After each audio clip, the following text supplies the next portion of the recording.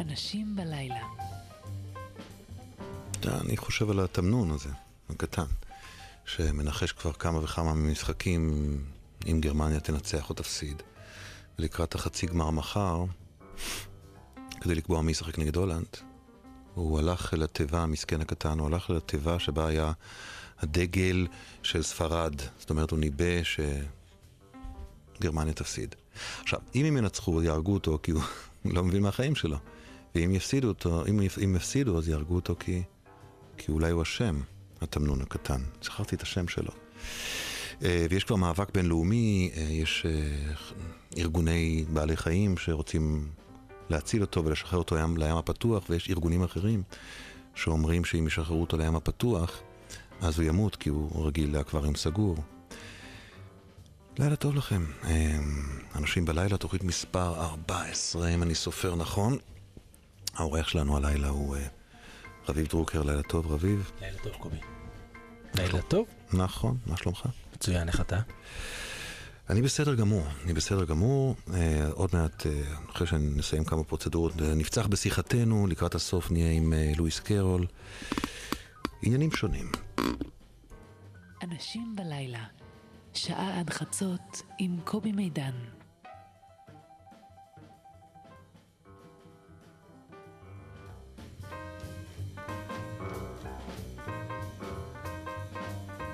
הרבה לוי הוא חוקר ימי ולוחד נחשים ועוד דברים, כפי שנשמע תכף. הרבה לילה טוב. לילה טוב, קובי. אתה מספר לנו על מפגש עם נמר. נכון. בשנת 97 אני הייתי תלמיד בתיכון לחינוך סביבתי במדרשת בן גוריון.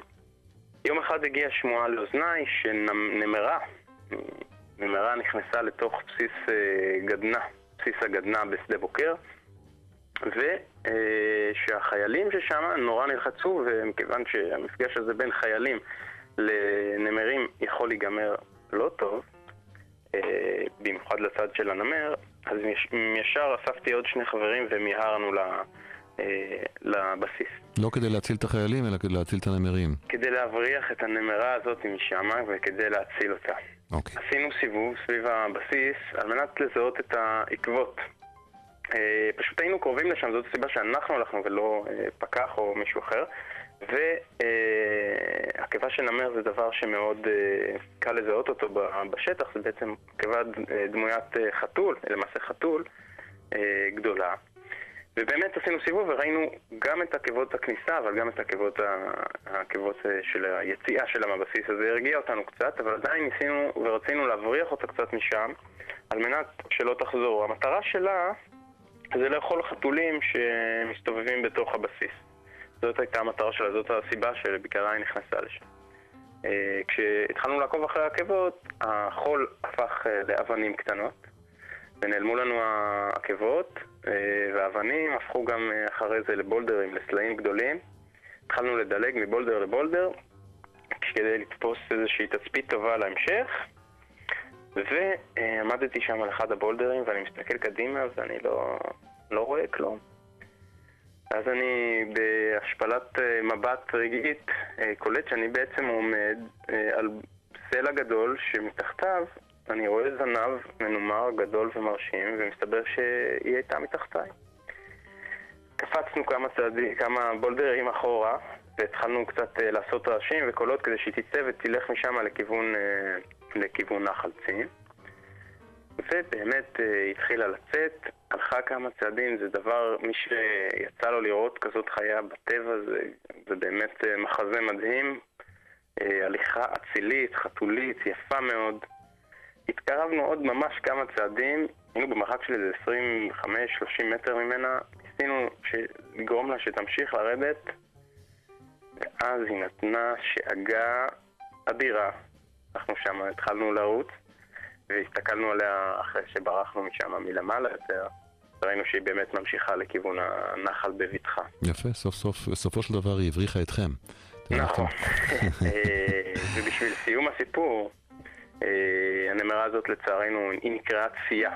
מאוחר יותר ידעתי שזו הנמרה שנקראת צייה, והיא לצערנו לא איתנו כבר, היא כעבור 2 או 3 נלכדה בבית בתוך מצפה רמון, והייתה תשושה וחולה, ושם היא גם מצאה את מותה. הרבה לוי, תודה רבה. תודה קובי, לילה טוב.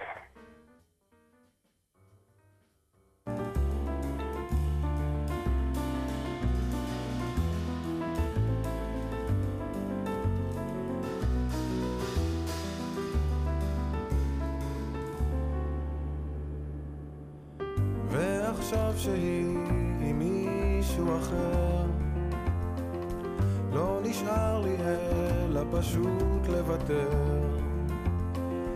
אהבתי הכל, אהבתי אותה, אך אני לא איתה, אני לא איתה.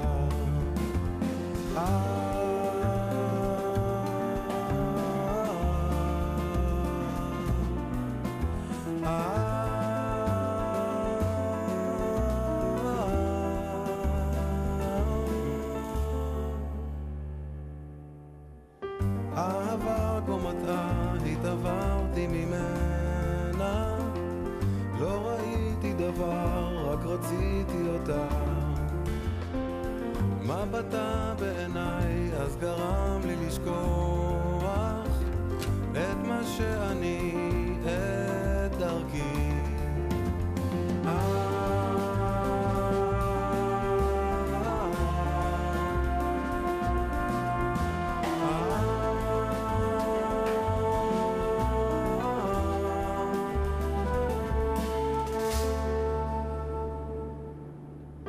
מעכשיו אני כבר לא אחכה,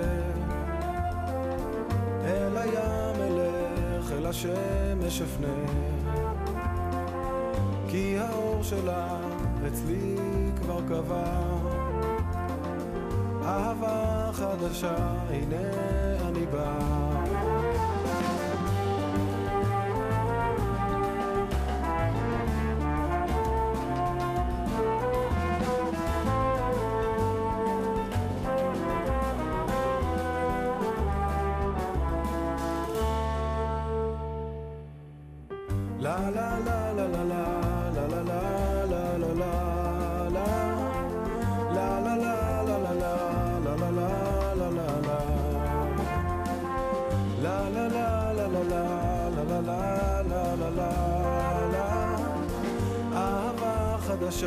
הנה אני בא.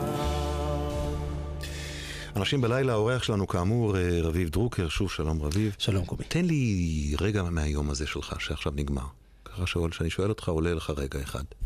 מגיע למערכת, יודע שאנחנו בתור פילר צריכים להגיד משהו על אובמה ביבי, שאנחנו לא יודעים כלום וצריך לייצר משהו שיהיה מספיק קוהרנטי וחדש עבורך מצד אחד, מצד שני שלא נצא מטומטמים יום אחרי. לעשות טלפון מהיר למי יש לו את האינפורמציה, מי יכול לתת לך תובנה טובה, אולי בדיחה טובה, אנקדוטה טובה. עשיתי כמה כאלה מהירים ולא יצא משהו, אבל בסדר. איפה נתת את זה? מהדורת החדשות שלנו. במהדורה. הבנתי. יש הבדל בין המהדורה לתוכנית שלך? מבחינת מה? בתוכנית שלי אני מרשה לעצמי להיות הרבה יותר דעתן, אבל כל וניו, כל מקום ואתה שומר לו את הדברים שלו. אצל ירון ומוטי אתה יודע שבדיחה טובה הרבה פעמים תהיה טובה מכל סקופ. שהרבה פעמים אפילו לא יאבחנו בזמן שזה כזה סקופ. במהדורה אתה צריך לתת יותר חדשות סטרייט. אתה בכלל לא בעניין הזה של בוא נקדים את מתחרנו ב5 דקות. אני חושב שזה משחק מטומטם שאנחנו משחקים עם עצמנו. מה זאת אומרת? זה הישג, לא? זה דבילי, גם אני רוצה להקדים את מתחרנו ב5 דקות, אבל אני אפילו מרגיש קצת דבילי לדבר על זה, כאילו אף אחד לא יודע מי יקדים את מי, זה כזה משחק מטומטם שעושים פרומו על אנחנו ידענו 5 דקות לפניכם שאריק שרון חולה. וואו, וככה לא היינו יודעים את זה. העולם היה מקום רע יותר אם לא הייתם מספרים לנו. טוב, מה ההישג העיתונאי הכי גדול שלך עד היום בחייך? סלח לי שאני לוקח אותך למקום אספדי כזה. לא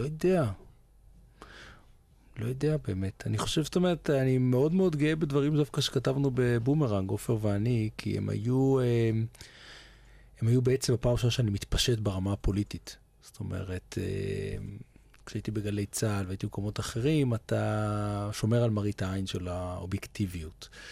אנשים שהם חדי עין, חדי אוזן, מבינים שאתה מאמין בהחזרת השטחים מדינה פלסטינית, ואתה מצביע למפלגות שהן מרכז ושמאלה. אבל אתה לא אומר את זה. ובבומרנג הלכנו מאוד רחוק, זאת אומרת, הבאנו בעיניי עובדות, אבל את העובדות ניתן לפרש בצורות שונות ובדרכים שונות, וזה היה נורא מוזר אגב החוויה עם הספר הזה, כי 90% ממנו היה ספר שמאלני בוטה, התקפה מאוד בוטה על מדיניות הממשלה, כולל ממשלות עבודה. 10% הייתה התקפה על אריק שרון בנושא ההתנתקות, והפכנו להיות יקירי הימין. זאת אומרת, פשוט החוויה שלנו היא שכשאנחנו מוציאים את הספר הזה, יש לי ממש פחד, שעכשיו כשנחשפתי, מה יהיה גורלי? זאת אומרת, אני עדיין כתב. אני צריך לעבוד עם פוליטיקאים, ואני צריך שהציבור יסכים לקבל את מה שאני אומר, ופתאום אני חסידם של אורי אריאל וצבי הנדל. אם אני זוכר נכון מה שאמרת שם, אם אני זוכר נכון מה שאמרתם שם, אתה באופר על אריק שרון, פחות או יותר הצגתם אותו כבובה שרוקדת לחלילו של וייסגלס, נכון? זאת אומרת שבעצם נניח כל רעיון ההתנתקות היה של וייסגלס, כדי להציל את שרון מלסיים את הקריירה שלו כזקן לא נחשב. אנחנו הצגנו אותו במידה רבה כמי שיועציו מנהלים אותו, אבל אני חושב שטוב שיועצים מנהלים ראש ממשלה, אני חושב שבהחלטות האסטרטגיות בסוף זה שרון. זה לא משנה מי מביא את הרעיון וזה. בסוף זה שרון, השיקולים הציניים שאתם דיברת עליהם וגם אנחנו דיברנו עליהם, היו שלו. הם לא היו של אף אחד אחר איך הוא להביא את הרעיון. אוקיי, זאת הנקודה השנייה. זאת אומרת שמה שהוביל להתנתקות, סליחה, אני מתנצל בפני המאזינים הקבועים שלנו, שפתאום באה עליהם פוליטיקה, אבל גם זה קורה לפעמים, אבל זה בסדר. זה אני. הטענה הייתה, זאת אומרת, זו טענה שנשמעה, אבל אתם טענתם את זה כעובדה ממוסמכת, נכון? שהוא הלך על זה, שרון, כדי להציל את עצמו מהפרקליטות. לנו לא היה ראיות להוכיח שהוא הלך על זה כדי להציל את עצמו מהפרקליטות. אנחנו אמרנו שתהליכי קבלת ההחלטות, דברים שאתה יכול לדעת, נגיד תאריכים של דיונים, עם מי התייעצו, דברים כאלה קוצרו, מהר מאוד נגמרו, ואפילו בברוטליות, כדי להתאים ללוח הזמנים המשפטי. זה מה שאמרנו, ובאמת בואו נעזוב פוליטיקה, כי אנחנו נבריח מאזינים. טוב, אנחנו לא רוצים לפגוע ברייטינג. כן, כן. מספרים כל כך יפים, למה לקלקל, אתה אומר. נדמה לי, אחד הדברים האחרונים שקראו איתך, זה פשרה שהגעת עם ידיעות אחרונות אליה, נכון? נכון. אני רוצה שנספר קצת את הסיפור הזה, אפשר? או שאנחנו מנועים מכל מיני סיבות משפטיות? תספר, נראה אחר כך. טוב. זה התחיל בזה שאתה התחלת לרדת קצת על ידיעות אחרונות. הייתה לך ביקורת, נכון? בין השאר על נחום ברנע. נגיד, מה אמרת עליו? שהוא לא אהב והם לא אהבו? הרבה דברים. דיברתי על כך שהוא הפר כללי אוף דה רקורד, לפחות לפי אנשים שדיברו איתו. דיברתי על הקושי שלו לקבל ביקורת, על העובדה שהוא מתייצב קצת לצד מי שנדמה לי כמחנה המושחתים, אולמרט וכולי.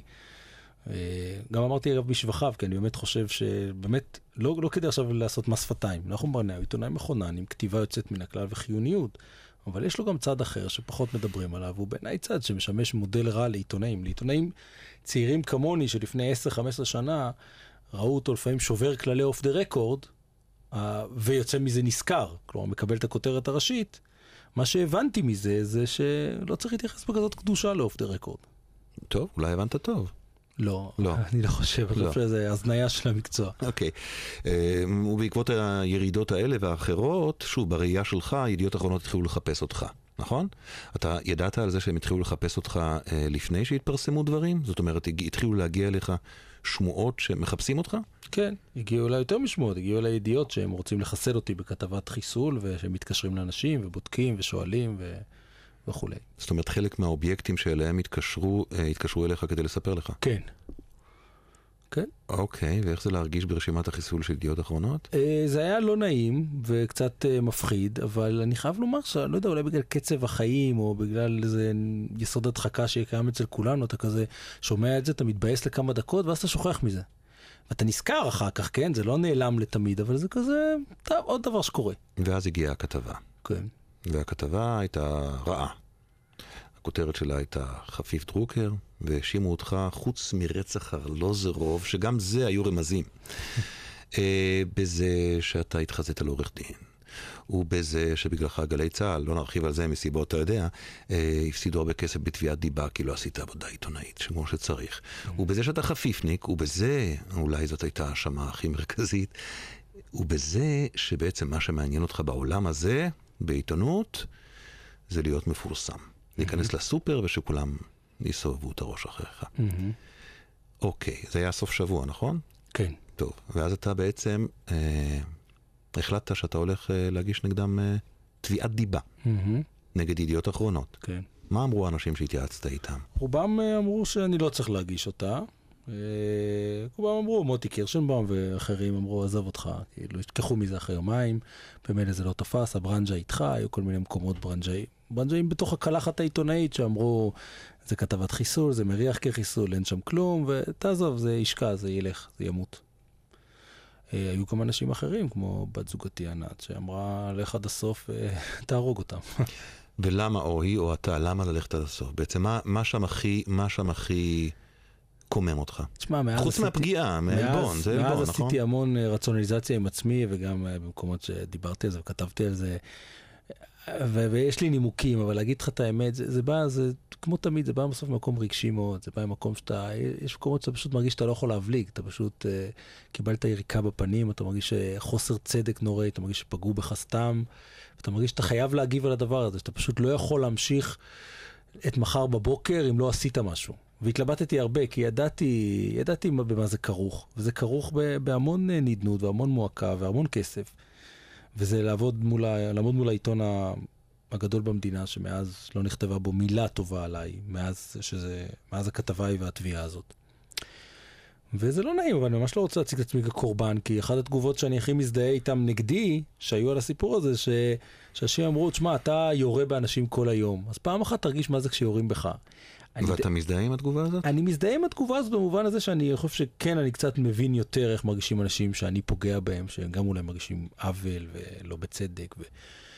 אני מנסה בעיני עצמי להגיד שיש בכל זאת הבדל, כי בעיניי הם עשו את זה משיקולים לא ענייניים לגמרי. הם עשו את זה משיקולים כדי לחסל אותי, כדי להחזיר לי, כדי להעביר לי מסר.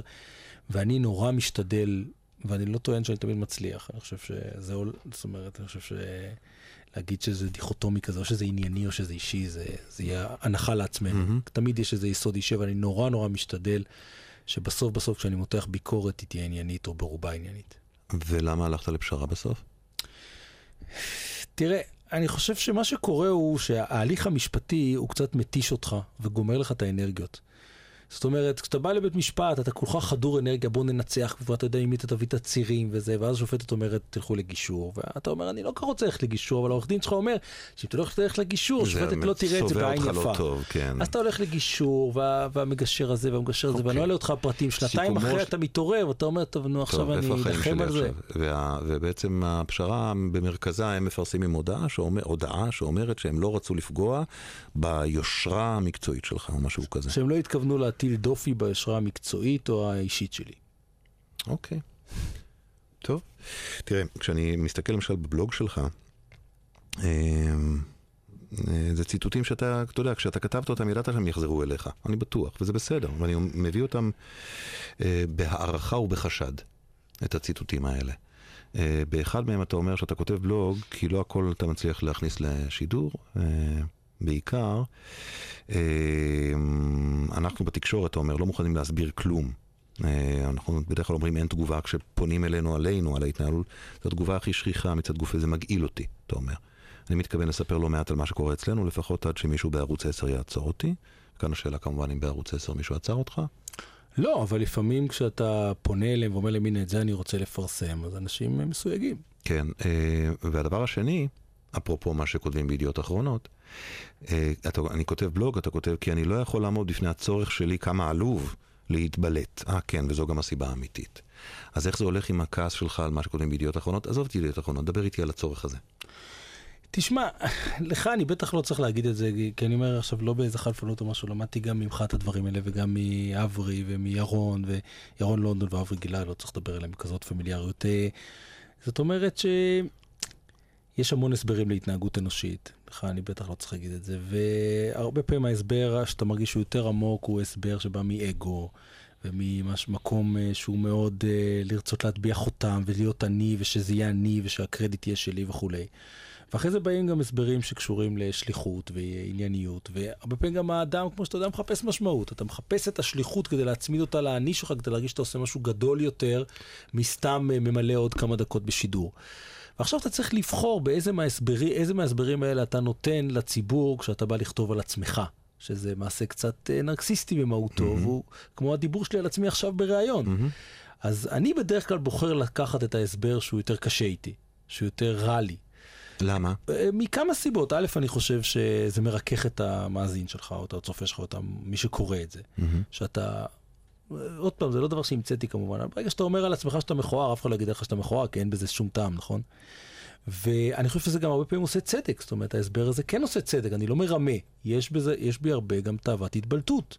יש בי אותה, אם לא הייתי בטלוויזיה. זאת אומרת, פעם הזמינו אותי למוסד, לרעיון עבודה. באמת, סיפור אמיתי, ואחרי חצי שעה מראיין אמר, תשמע, אני לא בטוח שאתה עונה למה שאנחנו צריכים פה, כי נראה לי שאתה רוצה להתבלט. אמרתי לו, תשמע, זה שלקח לך חצי שעה להבין, זה יפה, אבל בתור מי שכותב בעיתון, כנראה זה לא זר לי הצורך הזה. אנחנו נשמע שיר, אחר כך נדבר על המקומות שבהם שני הדברים האלה מתנגשים. הרצון להתבלט לעומת הרצון להגיד אמת. לפעמים זה מתנגש, נכון? אני לא בטוח, אבל בוא, תתן לי דוגמאות. טוב.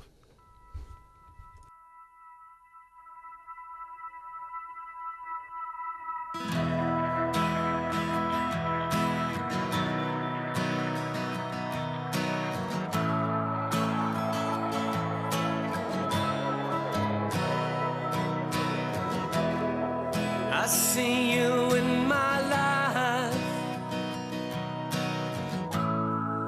I see you on the screen. And ascending social lights, orbiting the scene.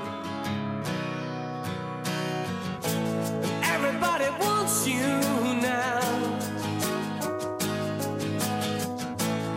Everybody wants to be a part of your crowd.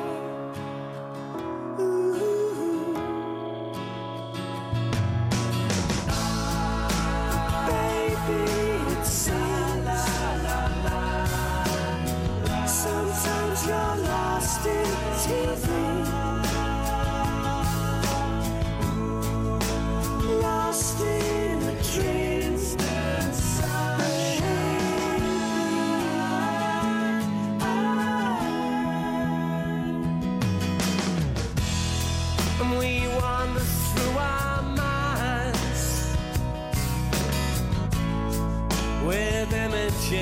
And sings,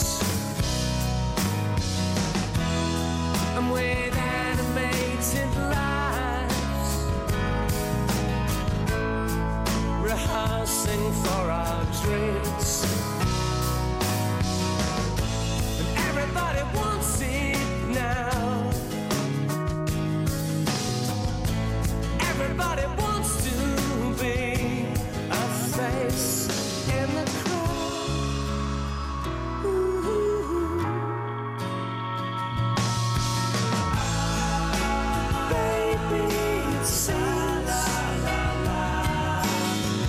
sometimes we're lost in TV, trapped in a screen, lost in a scene, lost in TV. Everybody wants it now.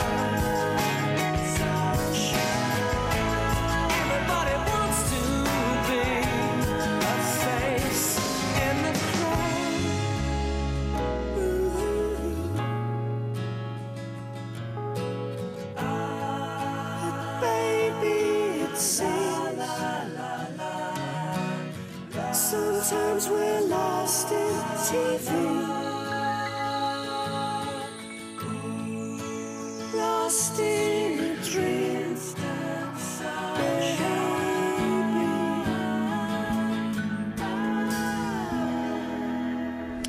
רביב דרוקר הוא העורך שלנו באנשים, האורח שלנו באנשים בלילה. איפה היינו? היינו במקום הזה של אתה יודע מה, בוא נלך לשם מהמקום הזה.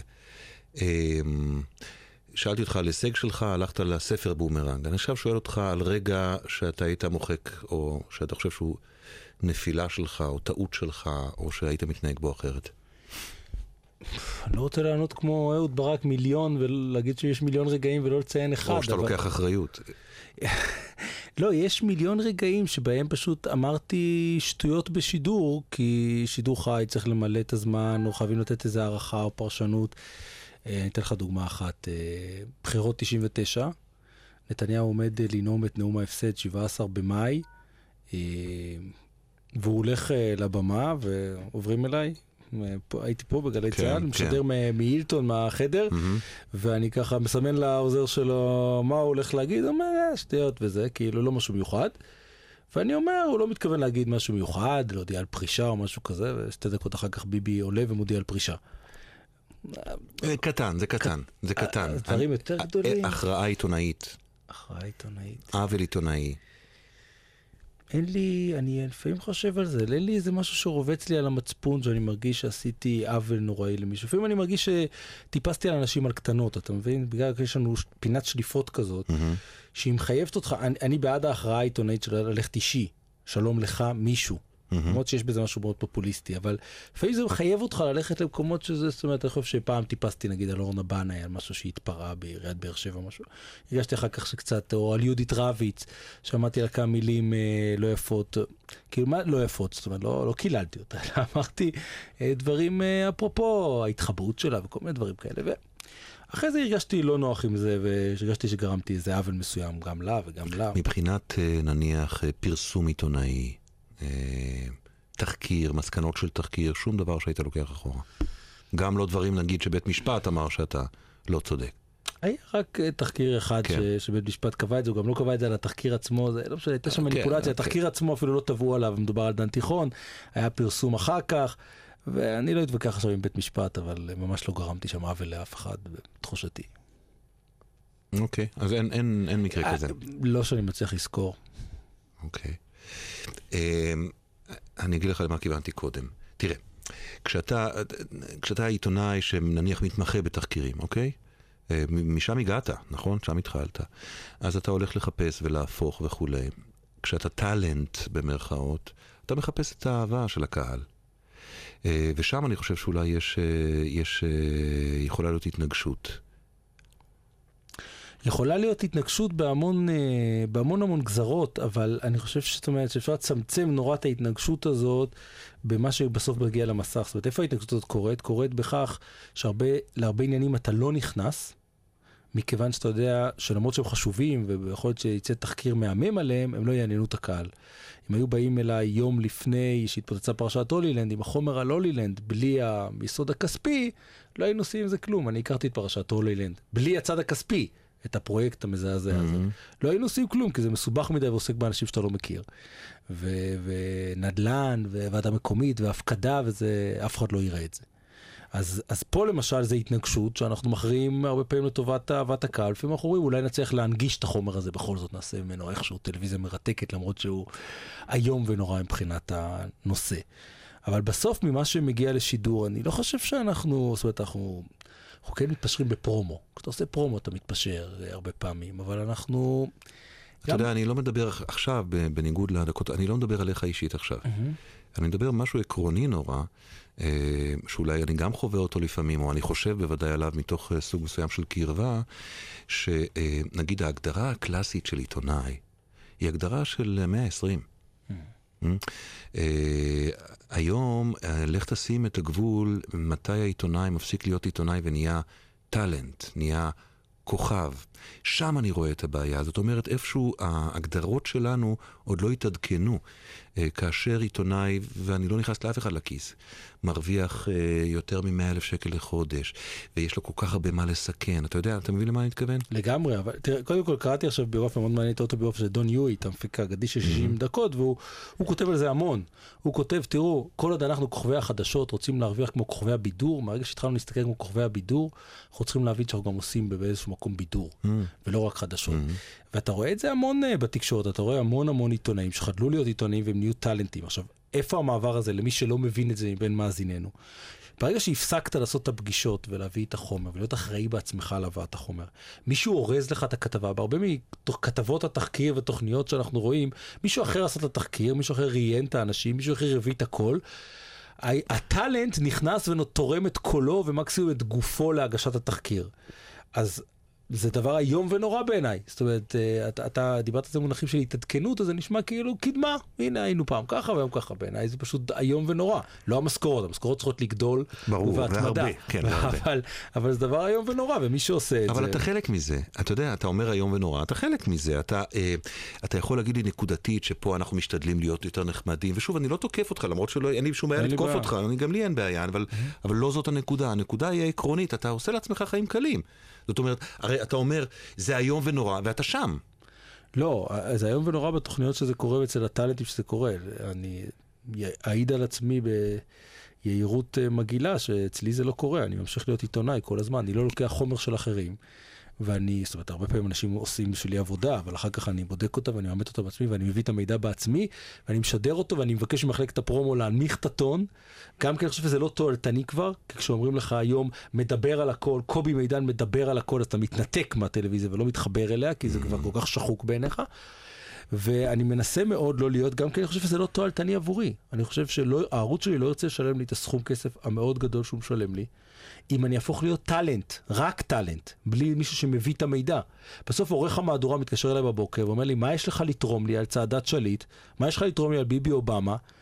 וחוץ מאת גופי הוא גם רוצה איזה מידע. חוץ מאת הפנים הלא ממש יפות שלי, הוא רוצה גם מידע. ולכן המעבר הזה שהרבה מאוד אנשים גם קובר אותם, קרייריסטית, הם עושים לעצמם חיים קלים, הם פתאום רק מגישים את התחקיר, הם באים פונפנים וזה. אחר כך פתאום, כשהם לא מביאים מידע, הם נעלמים. או לפחות יורדים בדירוג הטלנטי. אז זה גם לא כל כך תועלתני. אבל אתה כן מרגיש, נגיד, שהגעת למקום כזה, שיש לך הרבה מה להפסיד? כן, לגמרי. וזה מלחיץ? מאוד, מאוד, מאוד, מאוד. בגלל זה אני אומר לך, שאתה שואלתי על טעויות, היום אני עושה הרבה פחות טעויות, אבל אני פשוט לוקח הרבה פחות סיכונים. נגיד, כשהייתי כתב בגלי צהל, כן. אני אגיד לך משהו שהוא קצת מסוכן להגיד כעיתונאי, אבל רמת הביטחון שהייתי הולך עם ידיעה בגלי צהל, היא יותר נמוכה מרמת הביטחון שאני הולך איתה היום בערוץ 10. כי כמו שאתה אומר, אני הרבה יותר מפחד ליפול היום. היום אני יותר באור הזרקורים. נפילה שלי כשלעצמה חדשות הפכה להיות פתאום. אני לא יכול ליפול עם השטויות האלה. אז אני פשוט אוותר על ידיעות ויוותר לפעמים הדברים כדי לא ליפול. אז מהבחינה הזאת אני מרגיש שיש לי המון מה לאבד, כן? אתה גם משלם מחיר על זה שאתה מפחד לא ליפול? בטח, אתה משלם מחיר בזה שאתה לפעמים מפספס ידיעות, מפספס דברים. מפספס תובנות, אתה לוקח הרבה פחות הימורים. מה רצית להיות כשהיית ילד? החלום הכי גדול שלי היה להיות שחקן כדורסל, אני קורא את זה משעמם ולא יוביל אותנו לשום מקום, אז אני אגיד... אני אוהב את זה שאתה עורך לי את הרעיון תוך כדי זה. זה גורם לי לראות את הגלגלים שלך עובדים עוד יותר טוב. לא, נכון, זה דבר... לא, יכול להיות שזה משעמם, אתה צודק. לא, זה דבר מזעזע שאני עושה את זה. הכי רציתי להיות שחקן כדורסל, וממש כל הזמן הייתי מפנטז על זה, איך אני משחק ואיך אני קולע, והייתי משחק ברחוב, עד היום אני משחק ברחוב עם עצמי ומדמיין לעצמי את הכל, מהראיון אחרי המשחק עד צל הניצחון, הכל. אבל חלמתי על המון דברים, וכל פעם הייתי נכנס לפנטזיה אחרת, הייתי ילד מפנטז. כל הזמן הייתי פשוט מפנטז, ובשלבים גם נוראים אחרים הייתי מדבר אל עצמי. הייתי הולך ברחוב ומדבר אל עצמי, עד שהבנתי שזה... כשתגיד משהו שאני לא מכיר מעצמי, אני אעצור אותך.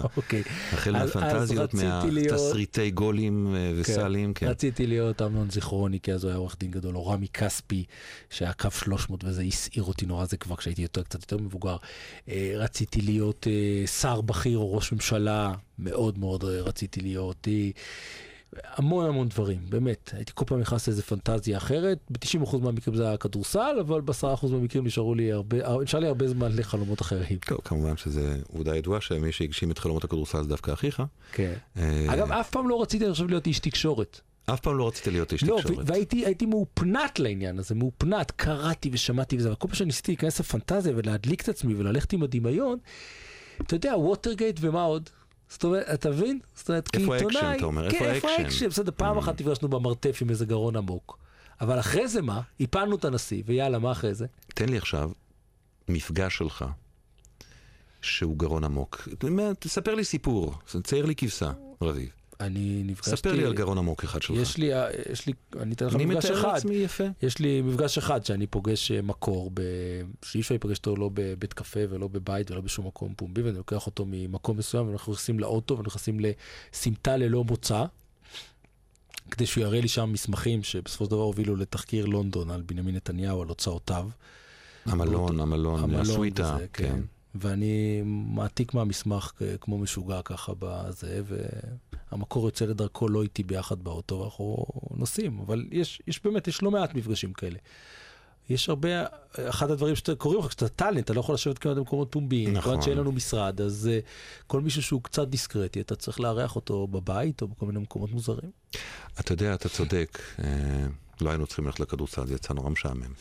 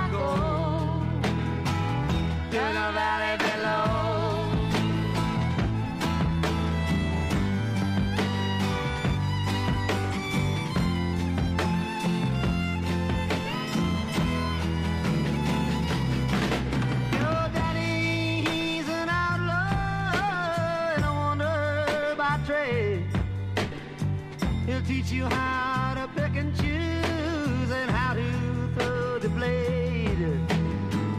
He oversees his kingdom, so no stranger does intrude. His voice, it trembles as he calls out for another plate of food. One more cup of coffee for the road. One more cup of coffee before I go to the valley below.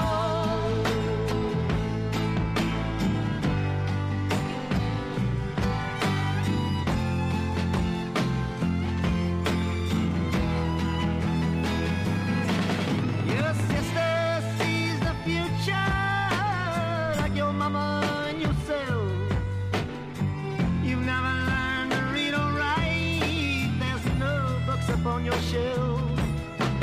And your pleasure knows no limits. Your voice is like a meadowlark, but your heart is like an ocean, mysterious and dark. One more cup of coffee for the road. One more cup of coffee before I go to the valley below.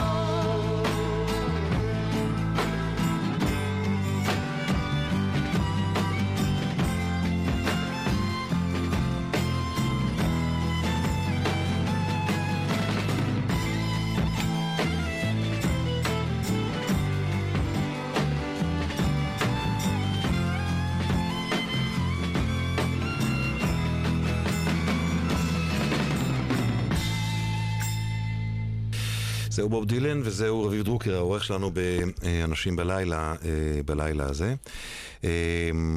אני נובר בארכיון של הבלוג שלך ואני מוצא אחת ההתבטאויות שגם עוררה כנגדך דברים ועוררה הרבה שערה ובעיניי מעניינת מיותר מסיבה אחת. אתה יודע מה אני מדבר? אני קורא הפוך, דודו טופז. אתה קורא הפוך. היית צריך להגיד לא, אבל נדמה לי שזה יהיה דודו טופז, כן. כן. תראה, הניסוח שלי היה יכול להיות קצת אחר, אבל כל אחד הבין, לא יודע אם כל אחד, אני רוצה... אני חושב שרוב האנשים הבינו למה אני מתכוון. אני רוצה להגיד לאנשים שכדי שיבינו למה התכוונת, מה כתבת? כתבת קודם כל שהמעשה שהוא עשה היה מעשה נכון, להתאבד. אני מעדן את מה שכתבת. כתבתי טוב עשה עבור עצמו וטוב עשה עבורנו. עכשיו, עוד פעם אפשר להתווכח על הניסוח, אבל אני חושב שכל אחד, לא כל אחד עוד פעם. אני חושב שמה שהתכוונתי להגיד זה שאני חושב שאם הייתי נכנס... אגב, מה שעצרת את עצמך עכשיו מלהגיד, זה בדיוק דרך דיבור של פוליטיקאי, נכון? כל אחד מבין... לא כל אחד מבין. נכון, לא, זה... טוב, בקיצור, אני חושב שאם אתה נכנס לנעליו, זה דבר בלתי אפשרי, אז אני חושב שזה הדבר הכי נכון. זאת אומרת, המשך החיים שלו בתנאים הקיימים היה הרבה הרבה יותר קשה ומשפיל ומבזה. ועכשיו כל אחד יקמת אחרת את ערך החיים ואת ערך הכבוד ואת הדברים האלה. בכימות שאני עושה, כשאני מכניס וירטואלית את עצמי לנעליו, אני חושב שהוא עשה נכון. עכשיו אנשים אמרו, רגע, מה זה טוב עשה לנו? מה זאת אומרת לנו? מה הוא מפריע לך שהוא חי? אז פה אני חושב שהטיעון שלי הוא קצת יותר חלש, אבל אני חשבתי שגם מבחינת העיסוק בפרשה, זה לא שהיה צריך לרצוח אותו, לא היה צריך לרצוח אותו. אני חושב שמבחינת העיסוק המכוער בפרשה הזאת, שעם כל מה שהיה כרוך בכך, וגם לא עשה לי טוב, אני חושב, לא אהבתי דודו טופז מימיי, וכשזה התגלה, אני חושב שזה החריד אותי באיזה רמות הוא היה מסוגל להגיע בהתעללות באנשים אחרים. אני די הזדעזעתי גם מיחס התקשורת לכל הסיפור הזה. כי אני לא יכול להגיד שרחמו עליו, אבל אני בטוח שאם הוא היה אונס את האנשים, אז זה היה התייחסות לגמרי אחרת. זאת אומרת, יש איזה משהו בסקס שהופך את כל ההתייחסות בפרשה. אבל כשמקים בן אדם באופן... עכשיו, גם העניין הזה הוא קצת בעייתי, כי אסור לי לדבר בברנג'ה על אבי ניר והשיר המרגלית ועם אנשים מהברנג'ה, וזה נראה כאילו...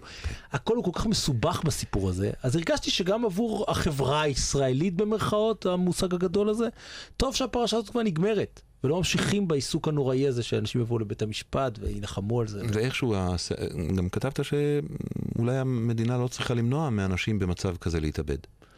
אני לא זוכר את המשפט המדויק הזה, אבל אני גם שונא את הזעזוע ששירות בסתי הסוהר לא שמר על בן אדם שרצה להתאבד. נו, באמת, אתה יודע, רק ראיתי איך הוא ניסה להתאבד, אני אומר לך, אתה משאיר אותי עם הקומקום הזה והכבל, 14 שנה רצוף אני לא מצליח להתאבד. נכון. זה בלתי אפשרי בכלל, אני לא יודע איך הוא עשה את זה, הוא גאון שהוא יצליח להתאבד ככה.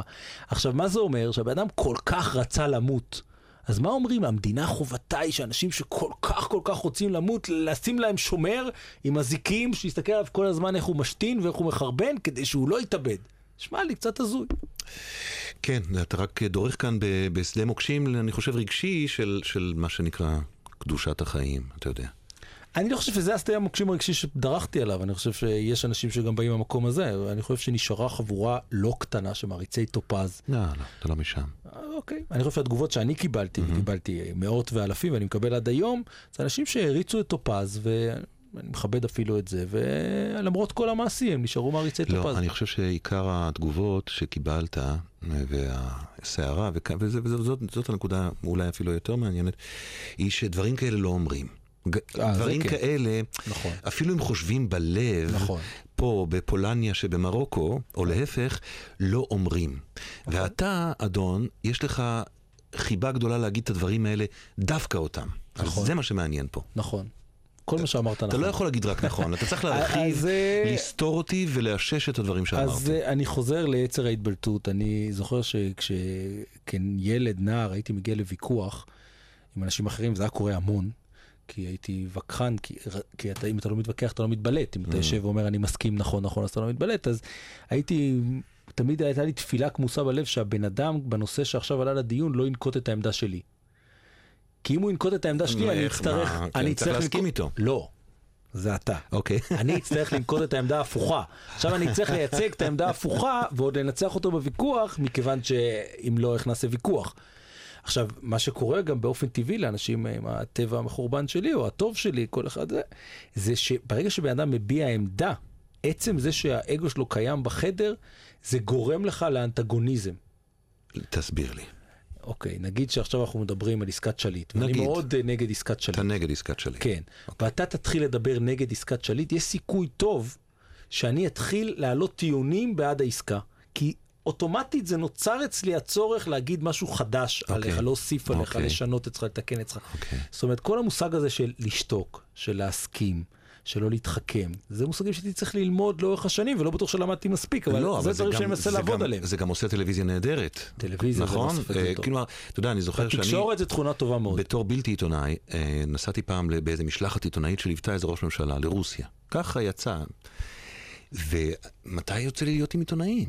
והייתי שם עם מיטב, חלקם גם הזכרנו כאן הערב. באמת האייקונים הגדולים. הדבר שהכי הרשים אותי זה באיזו מהירות הם מייצרים עמדה, פסיק, דעה, פסיק, כותרת, נקודה. זה, אני אמרתי, אני בחיים, 3 גלגולי חיים, אני לא אצליח לייצר עמדות כל כך מהר. אבל עכשיו אתה מסביר לי קצת המנגנון.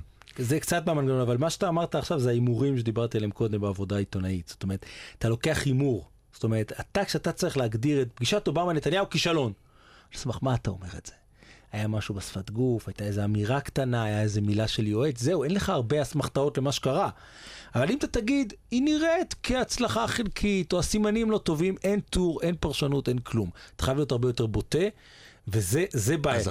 זה אתה לוקח אימור. אז מעכשיו תן לי להשתמש בדברים שאמרת כנגדך, בניגוד למה שאומרים השוטרים, או בדומה למה שאומרים השוטרים. עכשיו כשאני אראה אותך נוקט עמדה מול שלח, נגיד, כן? אז אני אגיד, רגע, יכול להיות ששלח תפס את העמדה שלו, ולכן, באמת אני שואל, זאת אומרת, זה גם קצת בעייתי. אתה בעצמך אומר שזה בעייתי. זה מאוד בעייתי. אני, כחלק מתהליך ההתבגרות, אני מנסה להשתלט את זה, ואני מרגיש שהתוצאות הן די טובות. אגב, חלק מהתהליך הזה, זה לא להיות באירועים המיידיים, אבל שאתה צריך תוך שנייה לנקוט עמדה, לא להיות באולפן. אתה באולפן, יש סיכוי שתפשל. לא תהיה באולפן, אחרי שעה כבר יהיה לך יותר טוב. תמיד אנחנו מסיימים את הרעיון הזה, את הרעיונות האלה בשתי שאלות. הראשונה היא, אם אני נותן לך הזדמנות לחזור ל3-4 ימים בתקופה היסטורית, לפני תקופת חייך, כלשהי, אני בודק את הזמן תגובה שלך עכשיו, לאיזו תקופה היית בוחר לחזור? ככה לשבוע. מאי 1941, אנגליה, הקרב על בריטניה, קראתי על זה כמה ספרים, וזה צ'רצ'יל עולה לשלטון, זה נשמע לי הכי מדהים בעולם. יפה, יפה. 5 ימים במאי, זה ספר, אפילו ברק קרא אותו בקמפ דיוויד, זה באמת כמה ימים שאתה, כל העולם מתעצב בכמה ימים האלה. זה או שהעולם נאצי, או שהעולם של בני האור. עכשיו אני שואל אותך אותה שאלה, אבל אזור ההתכוונות שלנו הוא בתוך החיים שלך, ב3-4 ימים בחיים שלך שהיית שמח לחזור אליהם. ל3-4 ימים. 3-4 ימים? 5. 3-4 ימים מתחילת הרומן שלי עם ענת. באמת לא בגלל שהיא פה באולפן הזה. זאת אומרת, זה המקום שבו נקבעו החיים שלי. זו ההחלטה הכי גדולה של החיים שלי, ואתה הרבה פעמים רוצה לשחזר את הימים האלה, ואת הזמן הזה, ואת הדברים שעשיתי, והכל כמובן הוביל לתוצאה נכונה, אז הכל נראה כאילו עשיתי טוב. אז עכשיו אני חייב להגיד, למרות שהיא יושבת פה, וזה קצת מביך אותי להגיד את זה בנוכחותה, שבראיון, אחד הרעיונות שנתת, קטע מקסים ביופיו, שאמרת, שכשהכרת אותה, הכנת את עצמך לפרידה. אתה יודע מה אני מדבר? אתה זוכר? ברור. לא הכנתי עצמי. אני גמרתי את הפגישה הראשונה, והתקשרתי לחבר טוב, ואמרתי לו, שתדע, אני מאוהב בבחורה הזאת כבר עכשיו, ואני מבקש ממך שתעזור לי, לא להתאהב בה ולא להיפגש איתה, וכמה שפחות, כי היא תשבור לי את הלב. זה לא סיפור שהומצא עכשיו. לא, אני יודע. כדי שהוא פשוט היה ככה, ואחרי 2 או 3 התקשרתי, נחוש לסיים את הקשר, והייתה שיחה המתינה. פשוט הייתה שיחה המתינה, ועוד פעם ניסיתי, ועוד פעם ניסיתי, ועוד פעם ניסיתי, וכשתפסתי אותה כדי להודיע לה שהסתיים הקשר, שהיה בין 3 פגישות, ולא שכבנו עוד ולא כלום, אז היא אמרה שיש אצלה כבר מישהו, זה היה מישהו אחר שיצאה איתו בו זמנית איתי, והרגשתי שזה כבר יותר מדי פתטי לסיים את הקשר עם מישהי, שעכשיו נמצאת עם בחור אחר איתה, ב-11 בלילה. ולמחרת כבר הרגשתי אחרת לגמרי, אז זה 3-4 ימים שהייתי חוזר אליה. זה מקסים אותי עדיין. העמדה שאתה נוקט היא מקסימה, היא נורא רומנטית בעיניי. זה גם במקרה האמת. כן, לא, אני אומר שיש בה רומנטיות, לא כי היא לא אמיתית. וגם היא מתקשרת למה שאתה אומר, אני אגיד על עצמי את הדברים הגרועים כדי להגן על עצמי, אבל זה כבר פסיכולוגיה בגרוש ורבע. אני מאוד מודה לך על השיחה הזאת. תודה, קובי, היה לי כיף. לילה טוב. נעימה קלה. טוב? יאללה.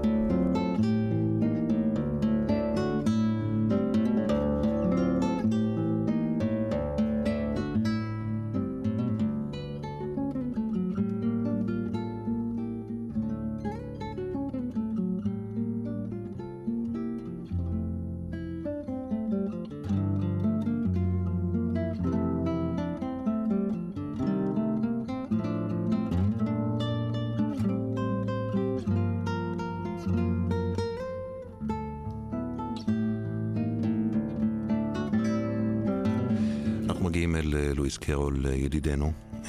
אנחנו קוראים מבעד למראה ומה אליס מצאה שם, ואנחנו בפרק על תדלי ותלדם, ואנחנו בשיר שהם מדקלמים לאליס.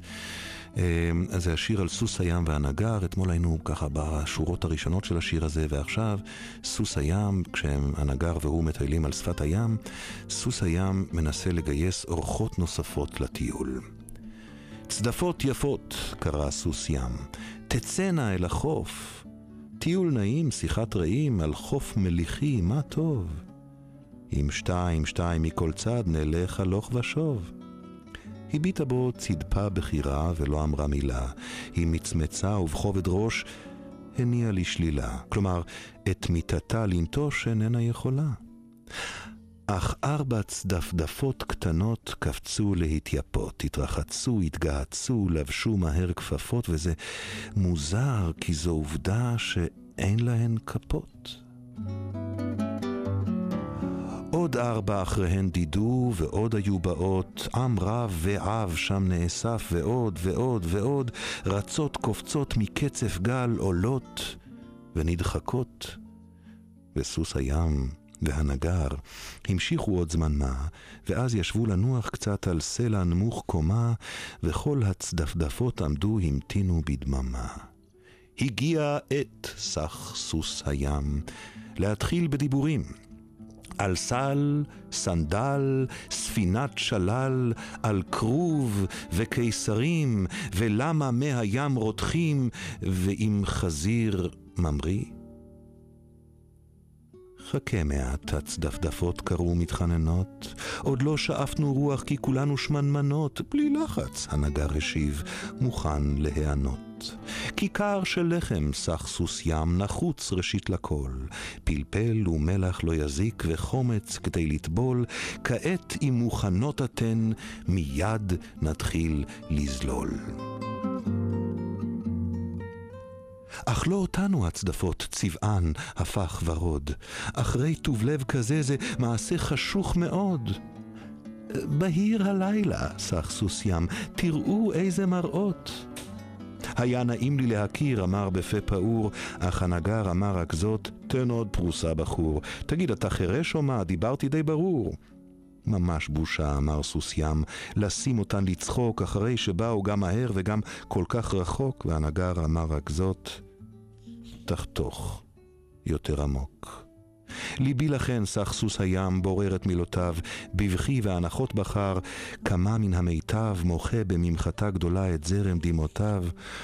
צדפות יפות, סך הנגר, היה סיבוב נחמד, נתחיל לחזור הביתה, אך שמע שתיקה בלבד. וזה מובן, כי הן חוסלו כולן, אחת אחת. סוס הים והנגר, לואיס קרול. תרגמה רינה ליטווין.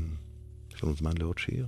ועל ריקו, אני חושב, נכון? או אות? לא, אות. על ריקו נגיד לכם שאת אנשים בלילה חיים בר מאור, חברי המערכת היו מאיה קוסובר, הם עדיין. מאיה קוסובר, קרמל צ'רקה, מיכל בירנבאום ונוגה ברגר, הטכנאי טל יוגב. נגנה את המוסיקה נועה ארגוב, העורך המוסיקלי דובי לנץ, תודה לעמית סנגר ולארכיון בית מעריב. מחר תהיה כאן אגי משעול, המשוררת אגי משעול. תודה לרביב דרוקר, אורחנו. תגובות לתוכנית בכתובת החדשה, הקלה קו לזכירה. קובי, K-O-B-I, שטרודל, גלץ.co.il.